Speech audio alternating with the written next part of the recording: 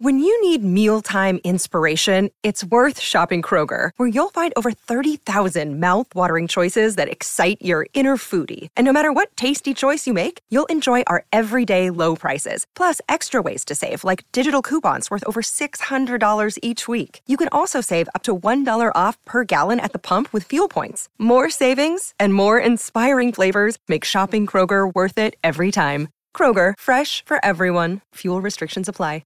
Another day is here, and you're ready for it. What to wear? Check. Breakfast, lunch, and dinner? Check.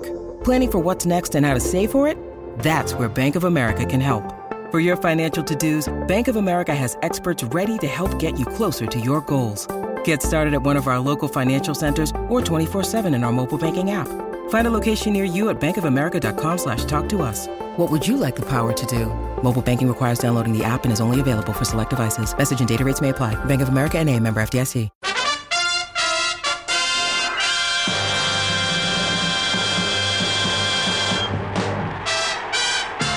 Hello and welcome to the Chelsea podcast. We're back again. It's Chaz here, and I have, as ever, Mooch with me. How you doing, buddy? I'm good, man. Yourself? Yeah, I'm all right. About to go on holiday, so looking forward to that. But obviously got to deal with all things Chelsea first. We are very pleased tonight to have as our guest in this preview of the Fulham match next Monday, Mr. Drew Heatley from the Fulhamish podcast. Here Evening, representing the Oppo. Evening. Hi. Evening. And we'll come over to you in just a moment, mate. Mooch, obviously we've talked on the main pod about last weekend's game. And I think we've probably come out of that with a small, again, our usual attempted optimism. It's the Groundhog Day sort of situation that is becoming all too familiar. It is really. I mean, we basically could have just run these, that we're saying an awful lot of the same thing, but it is valid. And I do think it is going to come good eventually. We're just all hoping it happens a lot sooner rather than later. Yeah. Just for the listeners' sake, we are recording this on the Tuesday before the Fulham game and before the Brighton game. So we are still filled with optimism. We don't know if that's going to be the case when you actually hear this, and some of our predictions and sort of insights may be a little bit delayed because it is almost a week before the game. Yeah, I mean, apologies for that, folks. We try and do these preview shows as early as we possibly can, but for reasons, unfortunately, we can't this week. But let's hope there'll still be some interesting insights for you. Let's throw over to our guest tonight. I'm very pleased to welcome to the Chelsea pod, Mr. Drew Heatley. How are you, mate? Hello, Chaz. Yeah, very well. How are you doing? Yeah, I'm good. Thanks for coming along. It's good of you to join us. So, Drew, tell us about your Fulham bona fides. It's not something I know an awful lot about. I mean, I'm sure they go back very deeply in a very long way. But how long have you been a Fulham fan, and when did it all start for you, and what do they mean to you? Yeah, well, I got indoctrinated into Fulham on my 8th birthday. My old man bought me the shirt, the bag, the hat. And he took me to the cottage. Fulham versus Barnet in Nationwide League Division 3. I don't even think it was a Nationwide League at that point. I think it was just the unbranded football league. But basement division. And we won 4-0 though in the cold. And if you're 8 years old and you see a team score 4 goals, that's all you need to know. Really, you don't need to know much more than that. And from that day onwards, the financial risk of all that swag paid off because I've been stuck there for the past 30 years. Yeah, he's lumbered you right there, and he's really dumped you straight in it. But things have been better since then, certainly since that mecca of a football match against Barnet. So tell us about you're one of the brains and driving forces behind the Fulhamish pod. Tell us all about that. Yeah, of course. Well, we are the largest Fulham fan-led podcast, which I suppose the bar's not too high on that one because we're not a massive club, but nowadays getting bigger and bigger. Obviously, second season back in the Prem. I run the website there as well, so we got plenty of stuff on there for Fulham fans to tuck into every week. And yeah, been around about 7 years. Yeah, and it's doing very nicely. I know it's been up for awards. I don't know if it's actually won any, but I know you've certainly been in the running for them in the past. We won the 2019 Club Podcast of the Year award at the FSA Awards, Football Supporters Association Awards. I probably should have said that, but yeah, that was a couple of years ago. So even in that, you've done better than us in recent days. If only we could win a Chelsea Podcast Award or any sort of prizes. Put your fingers out. Start voting for us. Yeah. Tell us about. So talk us through Fulham's season so far. It's been a bit of a mixed bag, as has ours, of course. But how's it been looking from your end? What's the feeling among fans? Yeah, it's a strange one. It's been okay, but the headline is must score more goals, which is always going to happen when you sell your best striker and you don't really replace him at all. That was always going to be on the cards, but we're in this strange position at the moment where we're top of the clean sheet table despite having a goal difference of -5, thanks to gubbings from Brentford and most recently Man City. So it's kind of really difficult to gauge what's going on. I think. If you had to sum it up, it would be we'll probably be safe, but probably won't do anything much more than that, which, after last season's 10th place finish has sort of elicited mixed emotions among the fan base. I mean, what do you think were people sort of, obviously losing Mitro's going to cause you some issues, but were people looking upwards, hoping to sort of kick on from there, looking towards European places, or was there a healthy dose of sort of grounded reality coming into this season? It depends who you ask, really. I mean, I think this summer's transfer window will be looked at as largely a missed opportunity because you look at who's come up and you look at what we've done. We've freed ourselves with FFP cycled sort of the amortized transfer fees, or however you want to talk about it, from our big 100 million spree 5 years ago. It all ran out, so we were sort of ready to build on what had been a really great season. We were free to do it from those financial restraints, and we didn't do it really. We brought in a few players, a handful of players, Iwobi being a notable one for 22 million, and Calvin Bassey from Ajax for a similar fee, but we didn't push the boat out to really build on their foundations. And I think a lot of people will see that as a real missed opportunity. Obviously, Mitrovic, the outgoing headline. We brought in Raul Jimenez, who obviously has had his well-documented goal drought issues and doesn't seem to be the same player pre and post head injury. So, I mean, we brought him in for 5 million. So, that's relatively low risk. But when he's brought in with that big mantle now to fill the big man's shoes, it's proving tough for him so far. Yeah, Mooch, what's been your? Fulham are a funny club for us because obviously, by rights, it should be a derby that sort of heavily engages us and heavily kind of is something that's sort of really uppermost in our minds at the beginning of every season, but it hasn't been. And I'm not trying to say that I'm not trying to. You're doing this again. You're doing this again. You bring on an opposition fan, we insult them, and then the next game we've got a tail between our legs. We never invite them back because we're too embarrassed. But where do you think we are with Fulham these days? I mean, where do you think Chelsea fans are with Fulham? I think we're probably now, it's kind of like it's the same relationship you have with your younger brother. Do you know what I mean? It's kind of like there's a soft spot for them, but you don't really want to hang out with them. You shouldn't be in the same sort of playground or hang around in the same sort of area with them.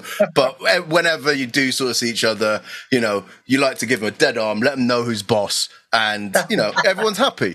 But no, I've got a soft spot for Fulham. Obviously, I've grew up in Putney and Fulham. I've got a lot of friends who support Fulham.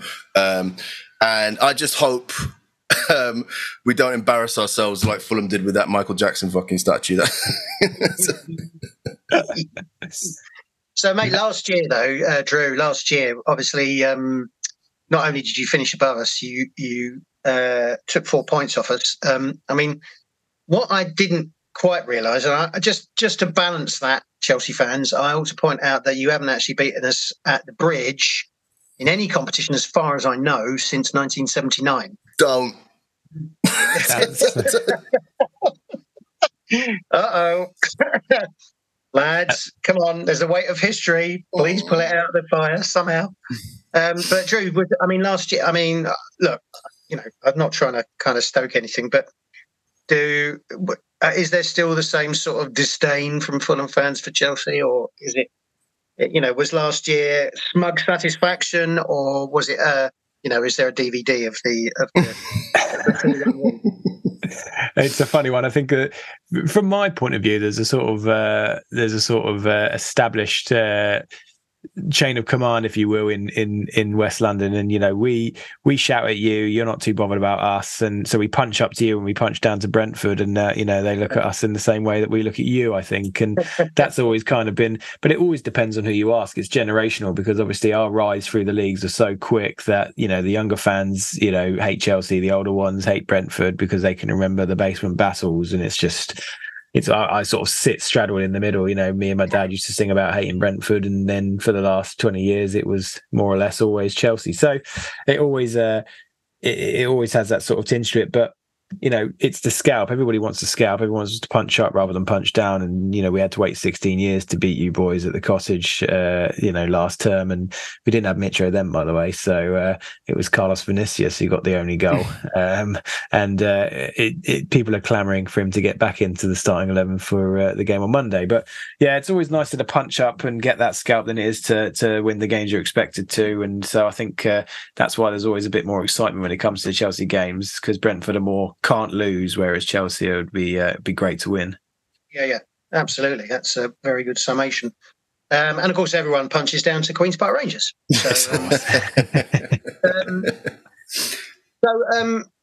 Who talk us through who? This is something we do every time we have an Oppo guest on. We ask about who we should be looking out for, particularly from your side. Who's had a good start to the season? Who's playing well? Who could be a bit of a danger man? And then we also ask, who are you fearing, if anybody, at the moment out of the Chelsea squad?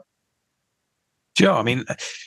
Again, we go back to the old clean sheets. Bernd Leno, we bought him for a packet of crisps off Arsenal. I don't know why they let him go for so cheap. He's, they say a good keeper buys you 10 points a season. He's already bought them already, and we're 6 games in. So, obviously he's not going to win you any games. So, for a start, I'd like to just point out, I'm pretty sure this game's got 0-0 written all over it, because you can't buy a goal and neither can we. So I think that's, don't expect a thriller, I guess. But, Palhinha's come back in, João Palhinha's come back in after that failed deadline day move to Munich. And, rather than throw his toys out the pram like Mitro did when he didn't get his move initially, Palhinha's come back in full-blooded, signed a new deal, and has just been fantastic, as we all knew he would. He doesn't know how to do anything less than 100%, and he's another big reason why we're so solid. He screens that back 4, and he doesn't mind putting in a tackle or 10, and getting a yellow card or 2 as well.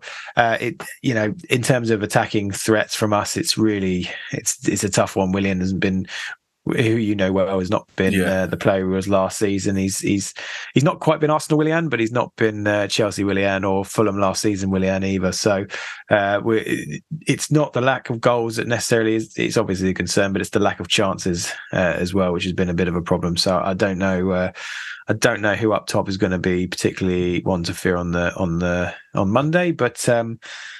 As far as you guys go, I still think Enzo Fernandez is just going to be an absolute baller for you. I think I'd still be concerned about just the quality that he possesses. But you think your striker's out, isn't he, Jackson? Yeah, Jackson is suspended. 5 cards, all of which I think were for dissent. So nice one, Nick. We've also got no fit right back as well. No fit available right back, that is. Malo Gusto having got himself sent off. But we may play Disasi there. He seemed to slot into that position on Sunday. But I mean, I think what do you reckon, Mooch? I know we say this over and over again, and again, it could well be the kiss of death, but it's another one of those games that really we should win, isn't it? No disrespect, Drew. We've said this about Forest, and obviously we didn't win that one. We've said it about Bournemouth, and we didn't win that one. So I promise you, it's just looking at it from a kind of a long-term, over the last 5 years sort of point of view. It is a game we should be winning, particularly at home. But over to you, Mooch. Well, the problem is going to be where these goals coming from when our star striker, who hasn't been scoring, is not going to be able to play. So maybe that does allow someone like Kyle Palmer to step up and maybe playing a false nine. I don't know if Sterling's going to be our hero with some goals, but I'm not optimistic about finishing chances.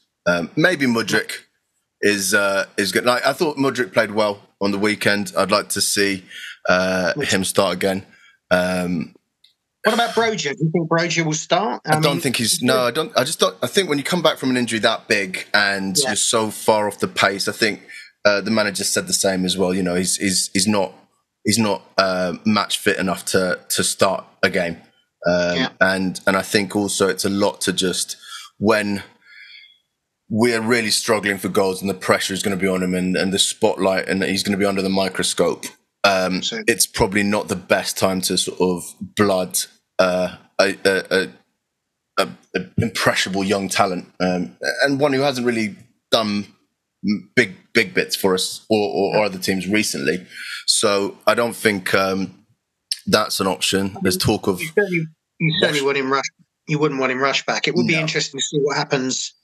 As we've already said, we're talking before the Carabao Cup game on Wednesday night, the Brighton game. It'd be interesting to see what the lineup is there, and of course that may have a bearing on who we end up picking. But yeah, you're right. I think it's definitely the lack of goals in both sides suggests this one might not be an absolute onion bag filling classic, unfortunately. But on that, I guess we should probably talk about predictions, shouldn't we? Yeah. It's palpable. Yeah. Drew, let's go to you first. And what you're allowed to do a head prediction and a heart prediction if you so desire. How do you see this one going? Head absolutely screams 0-0. It could be our second 0-0 on the bounce. But heart says that in these moments like this, some players just come and stand up and be counted like Vinny did last season and wrote his name into the history books. I wouldn't be too surprised if somebody did that again. Maybe it's time for Jimenez to get that monkey off his back. But overriding head prediction is 0-0. Chelsea is a very good place for players to come to get monkeys off their back. We've discovered in the past, massive goal-free streaks have been broken at Stamford Bridge on many occasions in the not too distant past. With the appropriate sense of dread, I hand over to my colleague Mooch. I'm going to go with a 2-0 win because if I keep on predicting this, by the law of averages, one or two of them is going to have to be right. So I'm going to predict a win. I'm going to predict a couple of goals. I think we'll dominate in possession. I think it will finally happen. Someone will it'll just go in off a knee or an arse or something like that. And if it's an early goal, then we'll have a little bit more confidence. And I don't want to be, I don't want to have egg on my face on Tuesday. Tuesday. I'm a little bit. I would say I'm not saying this is a must-win for us. I'm not saying it's a must-win, but I really feel like this is one we're going to need to win, and I will happily take and think it will be no more than 1-0. And I'm going to go 1. And as you say, I don't care what it is, if it comes off someone's arse or elbow or whatever, or a sketchy penalty. But I do think we will have just enough. I mean, as you say, Drew, we have had a lot. You're top of the 0-0 charts despite your gubbings. So maybe that, maybe it's another defence that we're going to struggle to break down. But I hope that won't be the case. Well, I think I'd be interesting to see what the team is against Brighton and how well they do, because we've got two positions where we don't have strength and depth thanks to injuries and lack of sort of purchase power in the striker and the right back, and it's going to be interesting to see who is playing there. You think it's Disasi? I've heard people talking about Caicedo going and playing in a right back in a sort of reminiscing of an SEN sort of role back in the day, and he's played there apparently before for Brighton. I think you're probably right, and it will be Disasi there. I think it's just a bit too much of a shift from another key position to take him out of the midfield, where we're finally forming a bit more of a cohesive, unit there with Connor. But we will see. But it's not exciting me. It's not really. I'm not looking forward to that much. I'm looking forward to the Brighton game. I think that will be a bit more of an acid test, and I want to see us bounce back against Brighton. And if we can get a win there, we'll have lots of confidence going into this game. And I think that's what I predict. Mystic Mooch predicts that. Cool. Well, that will do me, mate. Drew, listen, thanks very much for joining us, my friend. I wish you luck for the rest of the season. Obviously not on Monday. Absolutely. Thank you very much, Chaz. And cheers, Mooch. Pleasure to be here. Yeah, lovely to meet you, man. And no doubt we'll be back in touch around the time of the return fixture. And in the meantime, if you're going to the game, enjoy yourselves and keep the blue flag flying high. We'll see you soon. If you want to advertise on or sponsor this show, check us out at playbackmedia.co.uk. Sports Social Podcast Network.